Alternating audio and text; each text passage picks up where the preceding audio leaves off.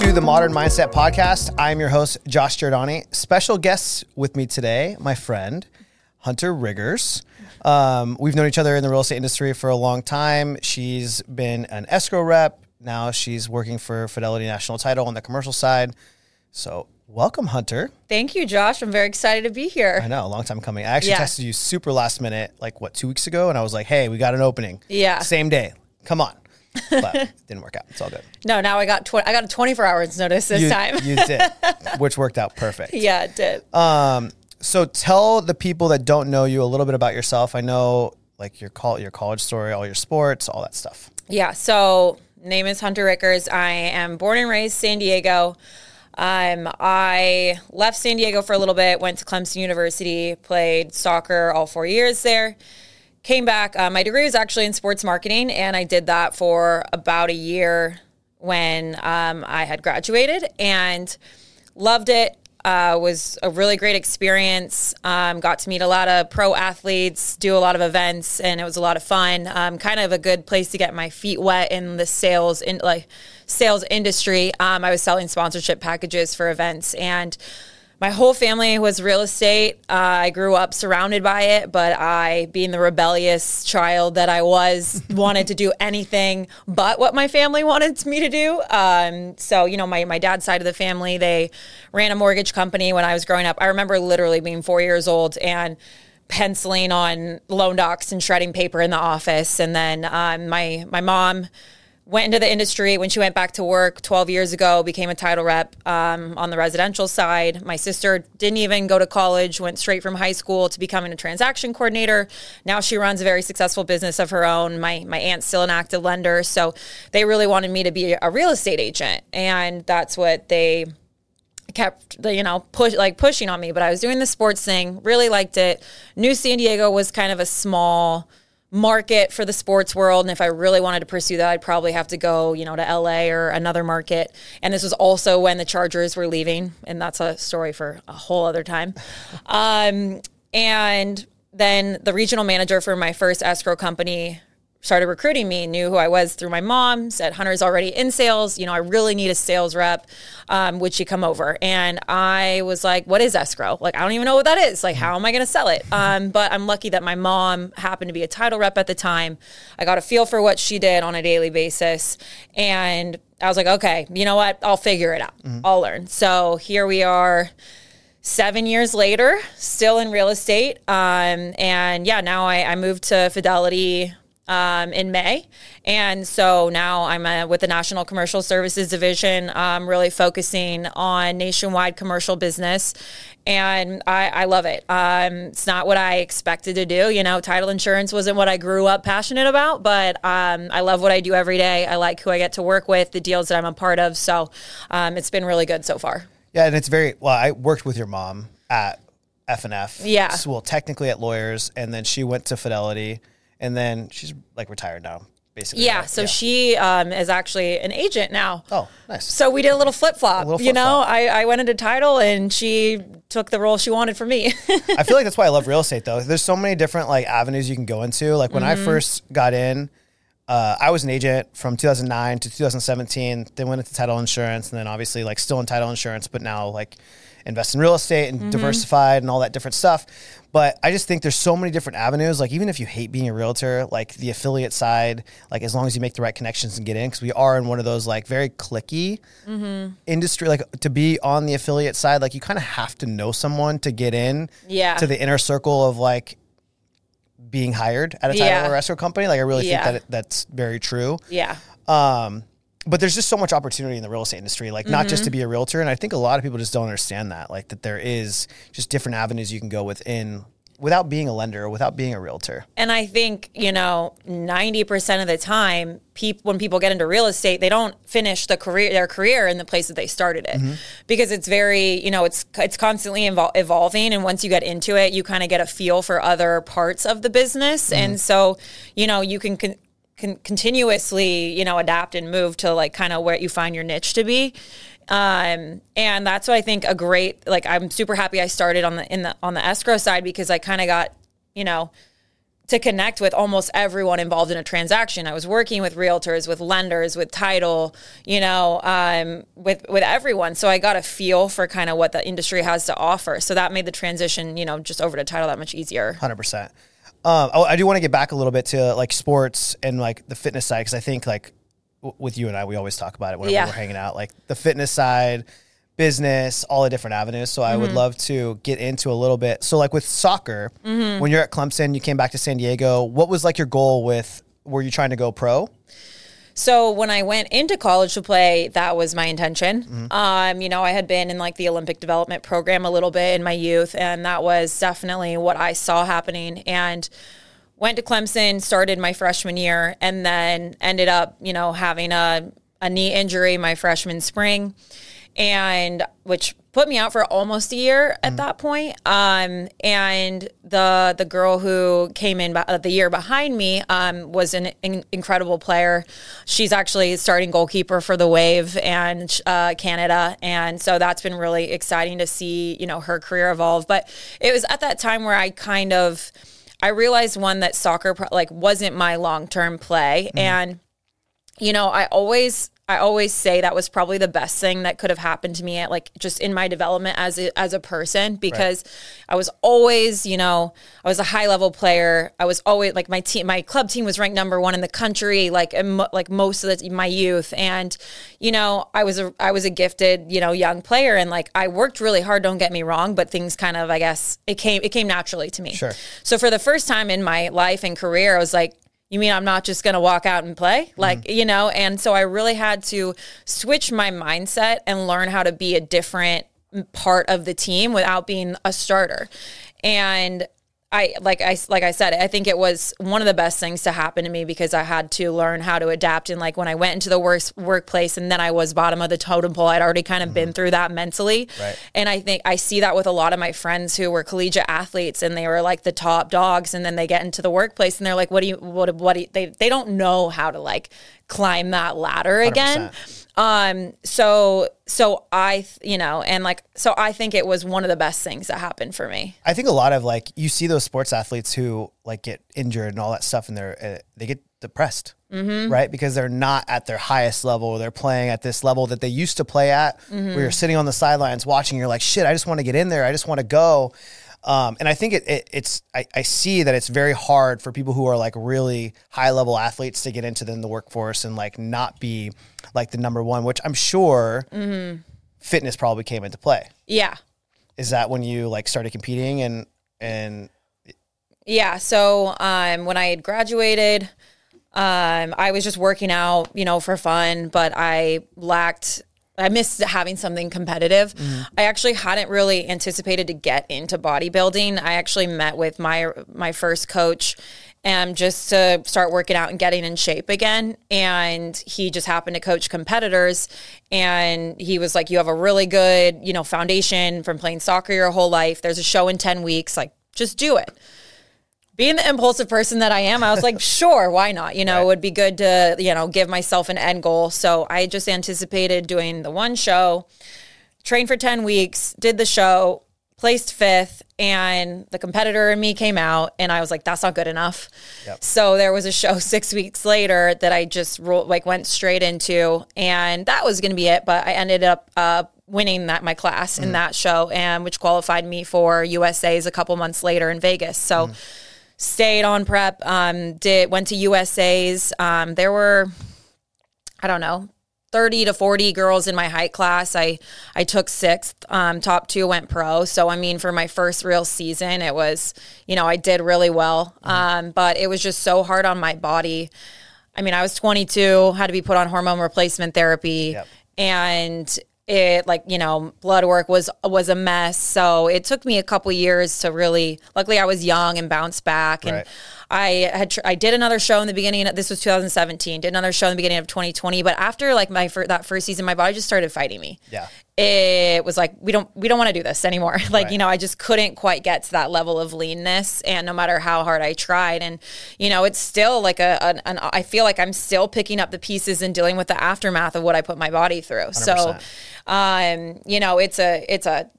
I don't regret it. It was a great experience, but it's just not worth the long term. It's not a healthy thing. Like competitive bodybuilding, competitive, like competing in general is not healthy. Yeah. You're putting your body through like so much stress, and even dieting, like getting to a lean body fat percentage.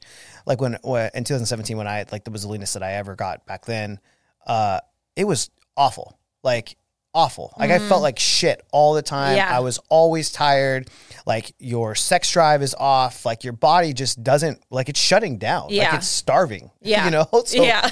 and for women, like, actually, well, for women and men, the hormone stuff comes into play big time. Yeah. So when mine, like, I didn't compete, but when I did that, like, I got tested for testosterone afterwards. I was at the lowest point that I could have been. Yeah. And I never recovered from it. Yeah. So I ended up having to go on hormone replacement. Yeah. And I haven't been able to get off ever since because my levels have never come back to normal. Yeah. But I know for women, like, sometimes they don't even get their period back. Mm-hmm. Right? Like there's a lot of like, and it gets to a point where it's almost like really unhealthy with women and men when they're looking at themselves. We've talked, like, when we're drinking and stuff about like body dysmorphia, but I think like fitness, that industry is really hard to watch because you see a lot of people who are like really strong competitors, like in their 20s, and now they're in their 40s, but they're still like completely shredded and they can't let go of just like eating and enjoying themselves and being normal because they're always having that like,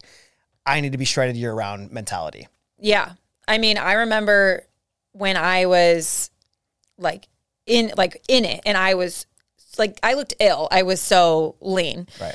And I remember like being close to a show and saying, "Oh, I'm bloated. I'm holding water. And people would be like, "What are you talking about?" But I couldn't see it. And now I look back at photos, and I mean, there was not an ounce of body fat on me. And but I couldn't see that.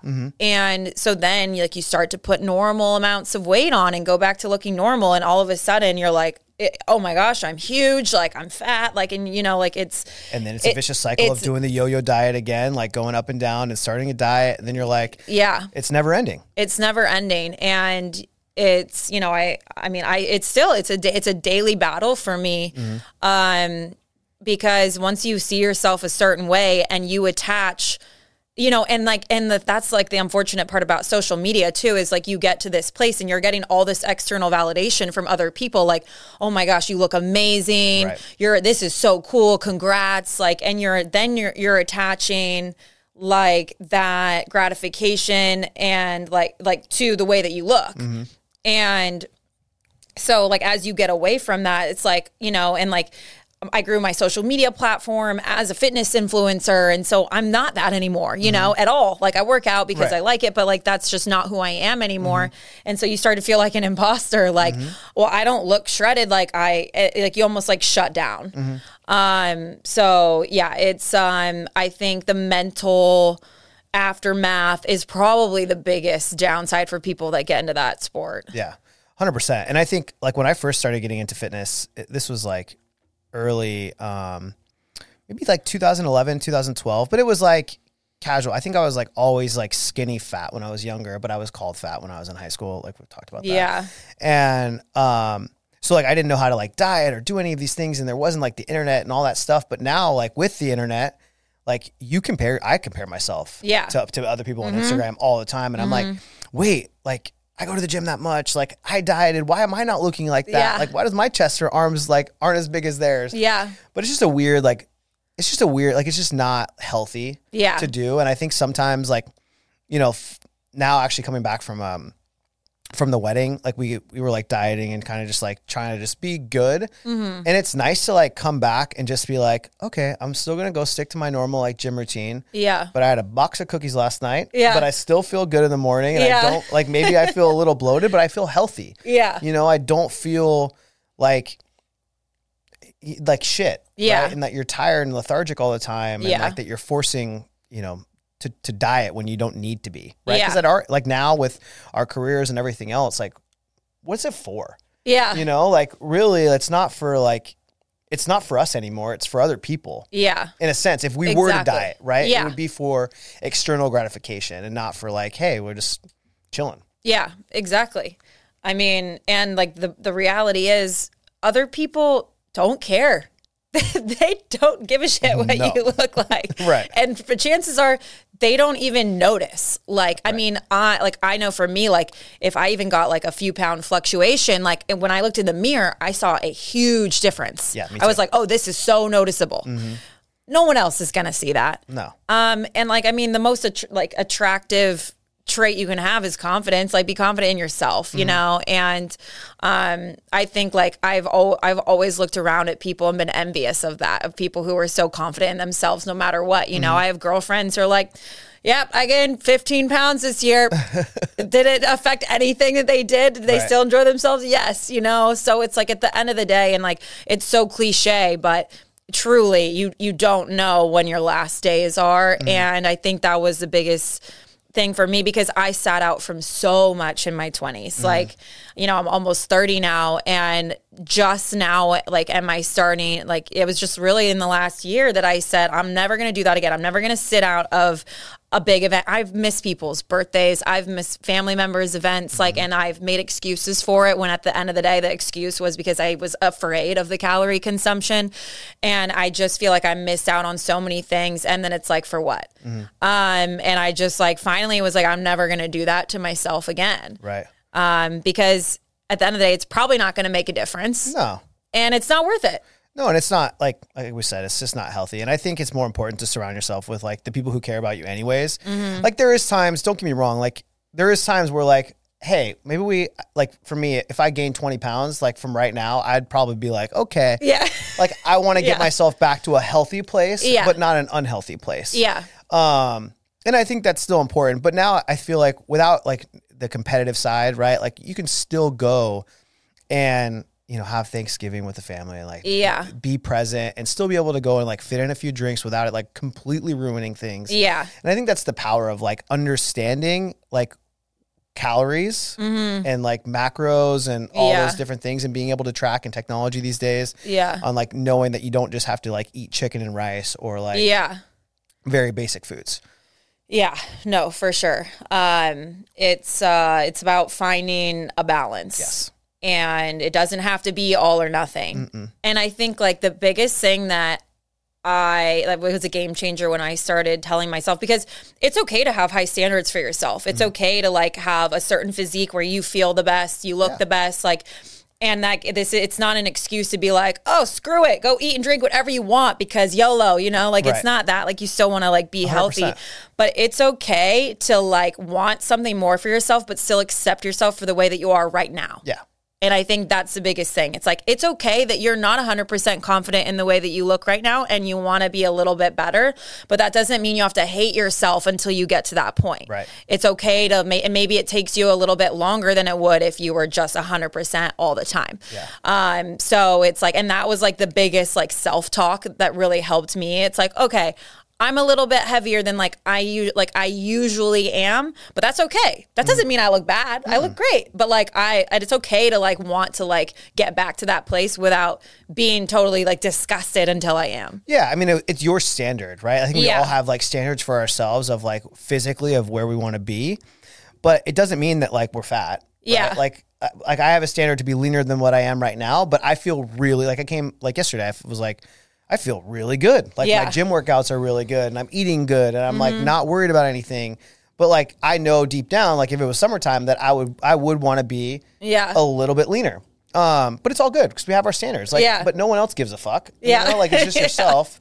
And it's okay because it wouldn't take like for you to get to where you wanted to go, like maybe 3 weeks, right? Yeah. Like you're probably good. Yeah. You know, it's just bumping up the cardio a little bit, just getting back into like a lifestyle change and not like a huge competitive diet. Yeah. Do you feel like with sports and with competing and all that other stuff that it's helped you with business? Definitely. I think having that competitive drive inside of me is, has helped a lot because that comes from within, you know, and like being like an athlete and like the bodybuilding, like especially the bodybuilding, it's like nobody did that work but me. And people can want it for you, but at the end of the day, like you're the only one who can do the work. And I think having that internal drive is what makes a difference in the workplace because you have sales managers, you have, people who are giving you like numbers and or goals and like that's great and all, and they can motivate you and push you all they want. But if that doesn't come from like an internal desire to achieve that, then you're just not going to get there. So, it's that, like, just, having that competitive mindset. It's also, like learning how to be a team player. Again, like going back to like losing my position. It's like, how can I still contribute? How can I be a leader? Like, how can I make this team better, even if maybe I'm not playing a role that I used to play? And so, learning how to work with people, and that goes for people on your team internally, but then also like how to work with your clients and people outside of it.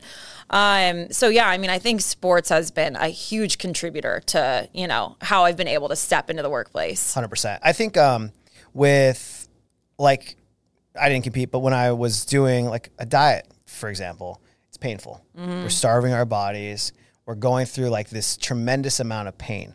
But then I correlated, like after I was done, like going and make cold calls. It's not painful. It's painful maybe mentally, but it was more physically painful to do the other things that was, I think, way harder. Yeah. Right? To get told, or hung up on or anything like that, like it's just less painful than actual pain. Yeah. So it's easier to do. So I think like doing sports and knowing how, like, I think 75 Hard is a really good example of like people just like that can relate to this. Is someone going through 75 Hard and doing a routine for 75 days straight. I truly think that can change their life because they'll get into a routine and know how to be better for themselves and read and come up with like different things to train your brain to do every single day. Yeah. That I think that you and I maybe did like on accident back in the day before 75 Hard was on. But I think it correlates a lot to business and how you can be successful with sports and with fitness and all that other stuff. Well, and they're very similar in the way that they're like success in any of those things is a culmination of all the really small things that you're doing every single day.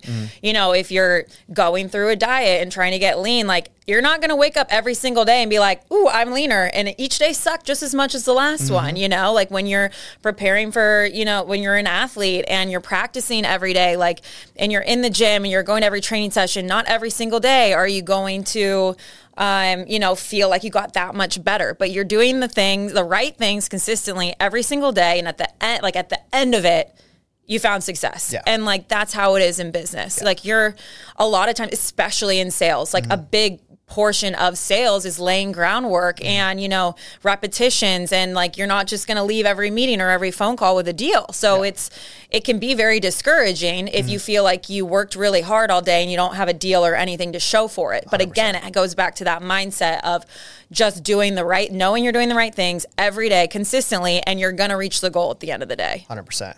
What do you think the difference is, or not what do you think the difference is? There is a big difference because we both know. Escrow versus now commercial title.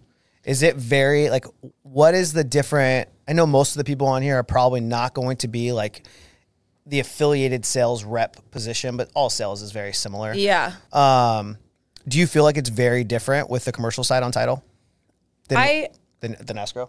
I feel like what I do on a daily basis really isn't very different. It's just now, well, title and escrow are obviously completely different services, but that are connected in some way. But, what I do as a salesperson is essentially the same thing. The prospecting and the deal flow and all that. The only difference now is that, I handle national accounts. So now I'm, doing deals in all 50 states, and the deals are just a lot bigger, and there's a lot more at stake for a lot of people. It's not just now, I guess San Diego average is $1 million house, but sometimes I have my hands on a $50 million or $100 million or a $200 million deal. So I feel like I'm a lot more part of the deal process than I used to be. And then in title, I'm a huge nerd actually. So I really thoroughly enjoy actually getting to look into the history of a property, especially when you're talking about these big commercial properties. $100 million properties. Yeah. That have been, that have been a historic piece of land since for forever. Right. I mean, I remember when I was training and we were looking at a gold mine, that's been around since the gold rush. What? And that was, and there, I was in the production plant and we're looking through like the handwritten books before there was ever even any technology. So it's really cool to get to see like some of the properties that are here today and kind of their story and where they came from. Yeah, I think like the sophistication of commercial versus residential is so much different. Mm-hmm. Like the caliber of people, this isn't any shade, but like the caliber of people that you deal with on the commercial side versus residential is totally different. Mm-hmm. Like, let's be real, most of the commercial side, like they're very, very educated. They're dealing with a shitload of money, right? Very sophisticated buyers and sellers. It's just a different beast, but it's also like a numbers thing. Yeah. I had Alexio Barbo before you came in, and it's funny. I hated when I was like an agent like on the residential side because I hated like I don't like the carpet, I don't like the paint, and so like all that stuff just bothered me, and that's why I got out of real estate as an agent because I just didn't enjoy that piece of it. But like with commercial, it's just all numbers. Like, does a cap rate? Does this thing pencil out? Yeah. Is this thing going to make me money? All right, let's do it. Well, commercial is pretty much, for the most part, like it's a lot more B2B, so it's like everybody involved is running a business of some sort. So yes, it's a lot more numbers driven. It's a lot more bottom line. People just want to know, how can I get this deal done the most effectively, efficiently, get me the most money for spending the least amount of money. It's very much numbers because a lot of the buyers and sellers, again, are businesses, or you're dealing with developers or whatnot. So everyone is just trying to make their money, and you do get a lot less of the bullshit. And I mean, I don't want to call it bullshit, but like, when you're selling a residential deal, homeowners and buyers, like it's a lot more emotional. Like this is their personal money. Like this is the biggest like financial decision they're probably ever going to make. Right. So they have every right to be as emotional about it as they are. But yeah, so I agree. I think when you get to the commercial side, it's a lot more business. Yeah. Which I think like if I was to ever like look back as like getting out, I don't regret any like career moves that I've ever done, but like commercial always sounds so much more interesting to me. Like if I was to switch from an agent to going on the commercial side, I feel like I would align so much better with that because it's just different. Yeah. And I like the numbers, and I'm an emotional guy, but I'm not like when it comes to like business stuff, I don't like the like emotions behind things. Yeah. And like the sensitivity and like as us, like we dealt on the residential side, you deal with that a lot. Yeah. Especially even with clients, and which can be hard. Yeah. Challenging. Yeah. I think we also have to have like very much like rhino skin when it comes to like the residential side of like clientele and being different. Do you ever feel that like on the residential side that you were treated differently? Yes. Do you feel like you're treated differently on the commercial side, or are you more respected? I feel more respected. And now a lot of my clients on the residential side, and I would say most of them were great. But I didn't really feel like I was needed. And then I felt like I was treated like a salesperson. Like, hey, you need my business. This is what I need for you to get my business. And then I felt like an order taker, and that was it. I felt like I was, basically a glorified errand runner a lot of the time. And I didn't feel like people really brought me into as a business partner. And now, being on the commercial side, I'm really looked at like not for what can you do for me? But how can you help my business? Sure. And I feel that's why I've found some success like fairly early, is because I'm not just saying, hey, go put a deal together and let me know when you want me to open title. It's actually like sitting at the round table, like, what are you guys looking for? What are you looking to acquire, or what do you have coming? Because, as title reps, like we're another pair of boots on the ground for them. I mean, what we're doing all day long is talking to other people. We're talking to brokers, developers, attorneys, lenders, across all asset types in all areas, so you want to you should be able to connect the dots. And I feel like they really look to me to do that. So it's a lot more gratifying to get a deal done when you felt like you were part of it. I mean, like I just closed my biggest deal in my career at 42 million within a couple months of being over on the commercial side. And it was because I found an off-market deal and helped put it together. So that is like, it's a lot more exciting when you have deals come through the door, when you feel like I actually helped. I didn't just pick up the phone and happen to get lucky, right. Yeah, and I feel like the beginning of my title career, like leaving, like as an agent before, I remember when title reps would come in the office and I was a dick, right? I was an asshole. I was like not the nicest person in the world. And to be honest, like I didn't deserve to be an asshole because I was just young and didn't know anything and just felt like I was being sold. And I didn't do like a ton of business. So I was just one of those like people like that we would look at nowadays that we probably wouldn't want to work with. But like the first 4 years of the industry, I felt like an order taker and I felt like the bottom of the barrel. And it was really challenging mentally because I felt like I was just, I feel like I lost myself as like a person because you're just like, you're doing these order takings. You don't feel valued as a person in the relationship, in the business relationship when you feel like you are giving value, but it is just like a transactional thing. And then when people stop using you and all these other things, it just like, it not hurts like emotionally. It's just like a mental thing. It's a mental game every day, which sales is, period. Yeah. But when you're treated like shit, it's not fun. Yeah. And I think a lot of people who have been in our side of the industry for a really long time, like you can tell they've been in our industry because of how negative they are, because of how people treat other people on our side. Yeah. And it's really challenging because I don't know that a lot of people like talk about how affiliates or like title and escrow people are treated, but like it is sometimes like, I think people just need to realize like we're all human and like you, like just being nice and saying no in like a very polite way. Yeah.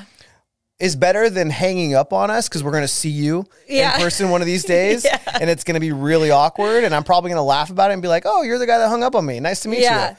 But like, it's just interesting because I would never do that. Like treating everyone as like a person and a human and not just like, hey, you want something from me? But like, if I did, don't give it to me, and like move on and just say that. But it feels like people like with that dynamic, like they almost just forget like just human decency and common courtesy. And like, we're all just trying to make a living at the end of the day. Yeah. But yeah, it's just, I feel like it just goes out the window as soon as it's like sales, I feel like a used car salesman sometimes. Like that's how I feel like how I'm looked at. Yeah. No, for sure. I mean, that's how I felt like I was looked at for a long time, which is why I think nowadays I'm just like, I want to work with like the people who I'm already working with. And if I work with new people who like, I just connect with on like a natural basis, that's it. Yeah. Cause like, I just can't like mentally, I don't want to deal with the people who drain me. Yeah. And it's exhausting. Yeah. It's funny since I like stepped into this role 7 years ago, I'm now when I'm getting a sales pitch from someone else, like I used to be the person who would just like hang up on somebody like on the other end of the phone or maybe not be the nicest. Like if I felt like I was not in the mood to be pitched and I was getting pitched, and it's really changed my mindset because I know how it feels when it happens to me. So now it's like, I'm going to do whatever I can to let you down easy at least, or just like kindly say like, I'm good. No, thank you. And if I can help, like, why not? You know what I mean? Like, just because if I have the time and I like, there's a way that I can help, then I'm going to help this because I know how scary it is to be that person on the other side of the phone. Right. And I do remember as like a realtor, it's hard because you get a lot of calls. Like when you're doing business and you have listings and things like that, there's so many people who are getting paid on every transaction, right? Yeah. Title, escrow, home inspector, termites, contractor, right? Like, lenders, like there's probably so many other people that I'm like not naming, but all those people are prospecting the same person. Yeah. Right. The realtor involved in the transaction. So I do get it. Cause it's like, it's tough, but sometimes you just have to like humanize it a little bit that like everyone's real people. And if you have your relationship, just tell people that instead of being a dick. Yeah. I'm curious because I've gone back and forth with this, and obviously a part of, sales is cold calling but to your point, I've talked to lots of residential, commercial, agents like who, when they have these listings, like the floodgates open and everyone's coming out of the woodworks. And a lot of them have said, that expressed like how overwhelming it is and that all of a sudden everyone's coming and asking for the business. So like in your experience, has making those calls and those emails when someone gets a listing, like have you found success with that doing it or? So I did those in the beginning of my career. So 2018. Yeah. But then I just like, once I started making those calls initially, like I probably wouldn't have gotten that business initially, maybe a few here and there, but it's then still calling all the time. Yeah. Right. And still having them like in my CRM and still inviting them to all the events or all the things that like we were creating to, add value to people. I mean, that's the stuff that works, right? Yeah. Is not like the initial reach out. Like I never expected to get their deal. Yeah. Right? You try to, give them some type of pitch to get the deal. Like I don't expect to get it though. Yeah. But ultimately it's like building a relationship on the back end. Exactly. Right? The more and more you follow up, they'll get into your inner circle, they'll start going to your events or like things that you're putting on or happy hours or whatever it is. And if you guys connect in person, like that's all I wanted is like to get in front of someone, to build a better connection. And I think back then when I was younger, like I wasn't as like relationship driven as I am now. Like I think the last like 4 years is when I would rather build a relationship and then not use me for title or for whatever, or bring me, a deal for flips than just like get a deal and not have a relationship. Cause then it's just different. Cause then you're like butting heads the whole time. Yeah. It's not smooth. Yeah. So I don't know. That's just where I'm at now in my stage. Yeah. My stage in life. But I think right now with you, like you got to call everyone. You got to do all of it, right? Yeah. And I don't even know, like, because you can't even throw happy hours or anything like that. No, still, stuff. Yeah. But yeah, no, I agree. And I think at the end of the day, it all comes down to a relationship. We're in a relationship business and you have to establish, a level of trust when someone's going to put their money and their client's money in your hands. Right. So, and that doesn't come quickly, right? 100%. I mean, I think sometimes you are gonna have the one-offs where you catch somebody who might not have a title relationship and they need somebody, and you find them at the right time. But for the most part, like especially like I know I'm up against relationships that have been intact for sometimes 20, 30 plus years. I don't expect to pick up the phone and break that relationship, but it's like, it's making the contact and then it's just not like being there as a resource. 100%. And like, I'm never going, if someone says, hey, I'm tight with my title person, now's not the time. I'm never going to say, all right, lose my number. Yeah. It's like, well, let me know how I can be here for you. I'll be here for a second opinion. Even if I'm not working on the deal, let me know if I can help and just continue to, bring value to the table, be there as a resource. And you never know what's going to happen in the future. Maybe someone retires, maybe someone screws up, which happens, so, it's just, you got to play the long game in this business. Yeah. 100%. Do you want to talk about dating? Do you want to talk about the single life? It'd be kind of fun. Fuck business. We can talk about like some interesting stuff. All right, sure, why not? I can't talk about like being single anymore because I'm technically married. I am married. Technically. So tell me about this app. Yeah, Raya. Raya is a dating app. For, I guess. Are you getting nervous? You're touching your hair over there. I guess you would consider it for like business professionals. It's known as the celebrity dating app because there are some on there. You see some athletes, but for the most part, it's just, it's like a higher threshold, I guess, or harder to get accepted into. So a higher net worth dating app. I guess, yeah, like in general. Okay. Yeah. So, have you seen that thing with Sophia Franklin where she asks like people's bank account? No. So she's like, it's the girl that called her daddy that like left or Yeah. whatever. I always see these TikToks of her like asking for guys' bank accounts on the first date, like jokingly. Have you ever done that? No, never. I feel like if you're on that app, then at least you'd know that like maybe that they would have a high net worth because it has to be like referral basis only.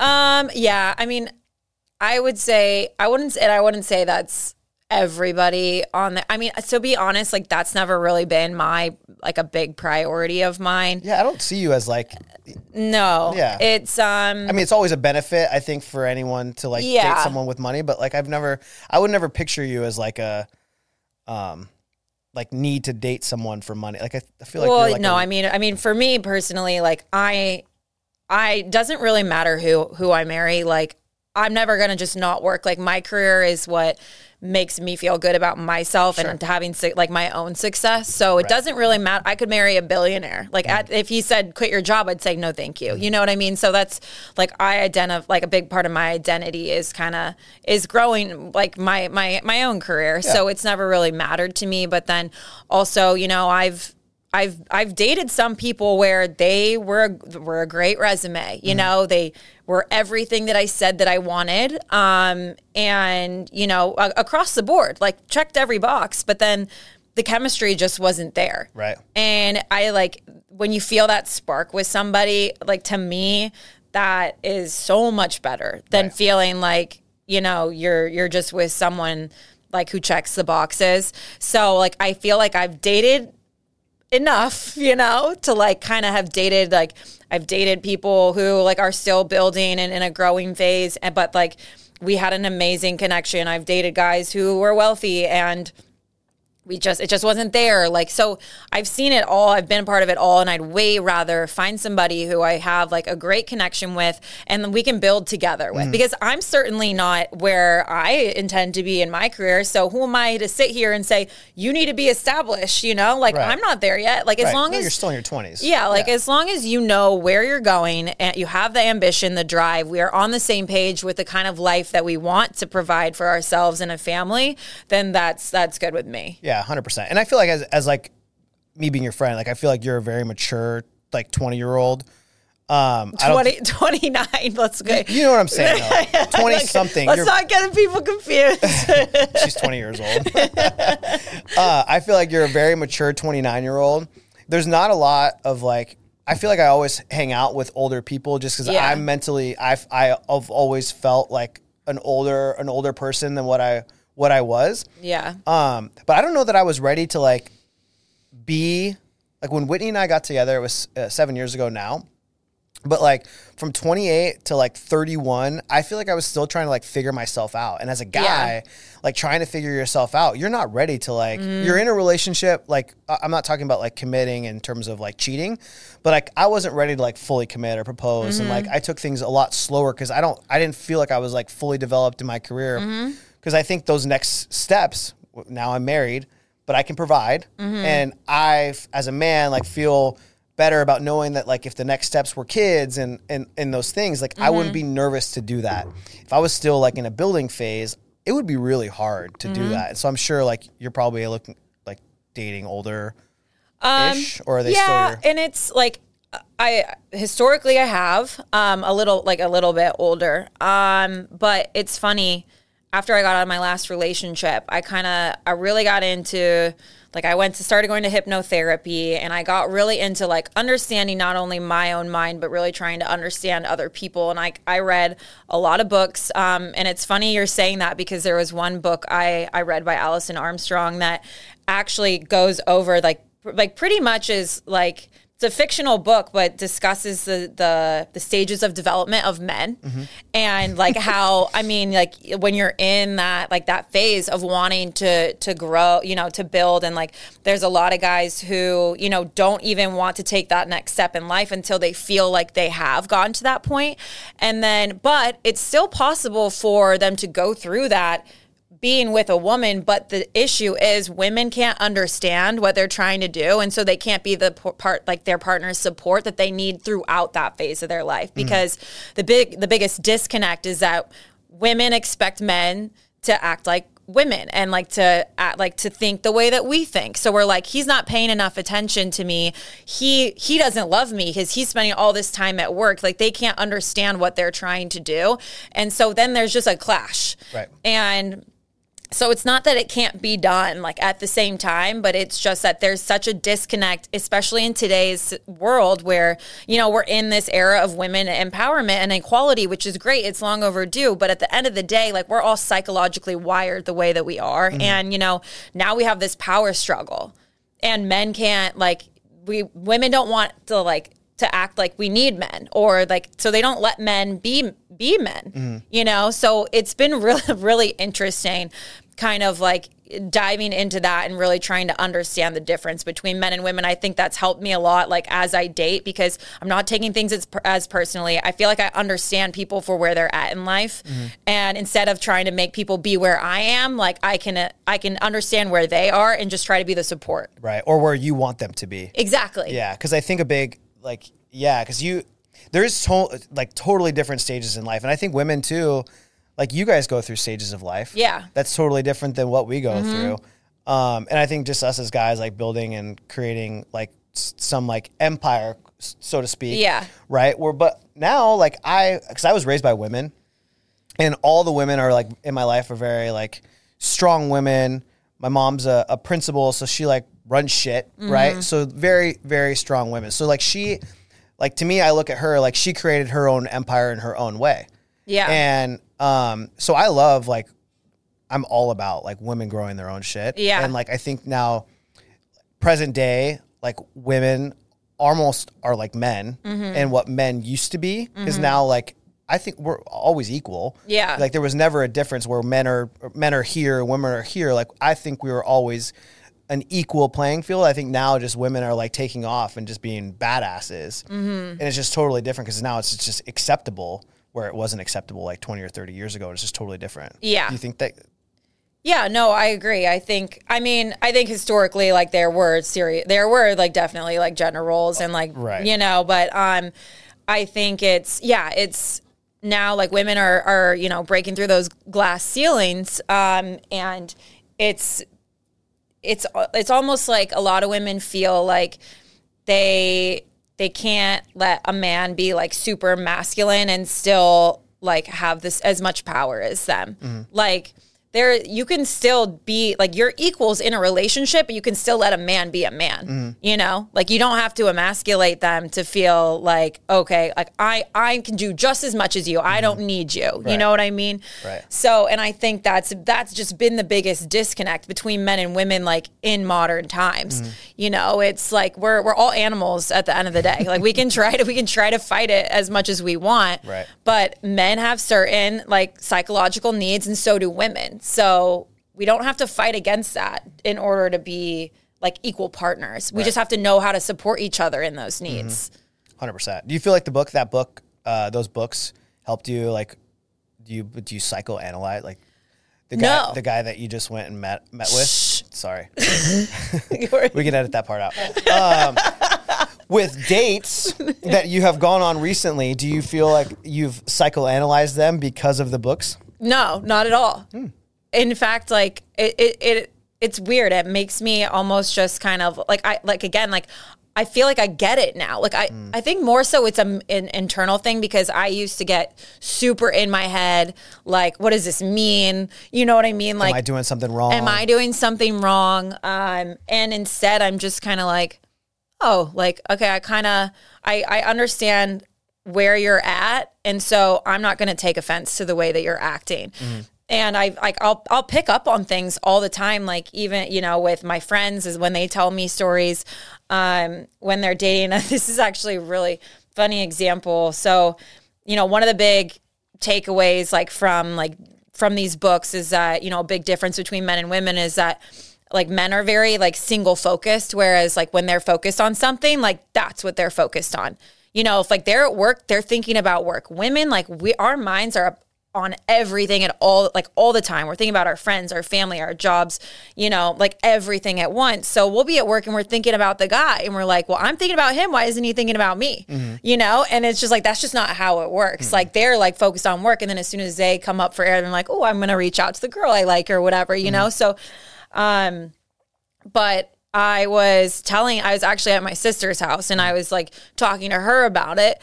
And her fiance came downstairs and he was like, I'm kind of hungry. And we were like, yeah, no, like we're hungry too. We should get something. And so like we're like talking whatever, and then all of a sudden he's gone, and we're like, what? Where'd he go? And she called him like, and he's upstairs, and he's like, oh yeah, no, I just grabbed some chips and I went back upstairs. She's like, but we were all hungry. Like I thought we were gonna get this, and I was like, but I just started laughing because I wasn't even mad. I was just like.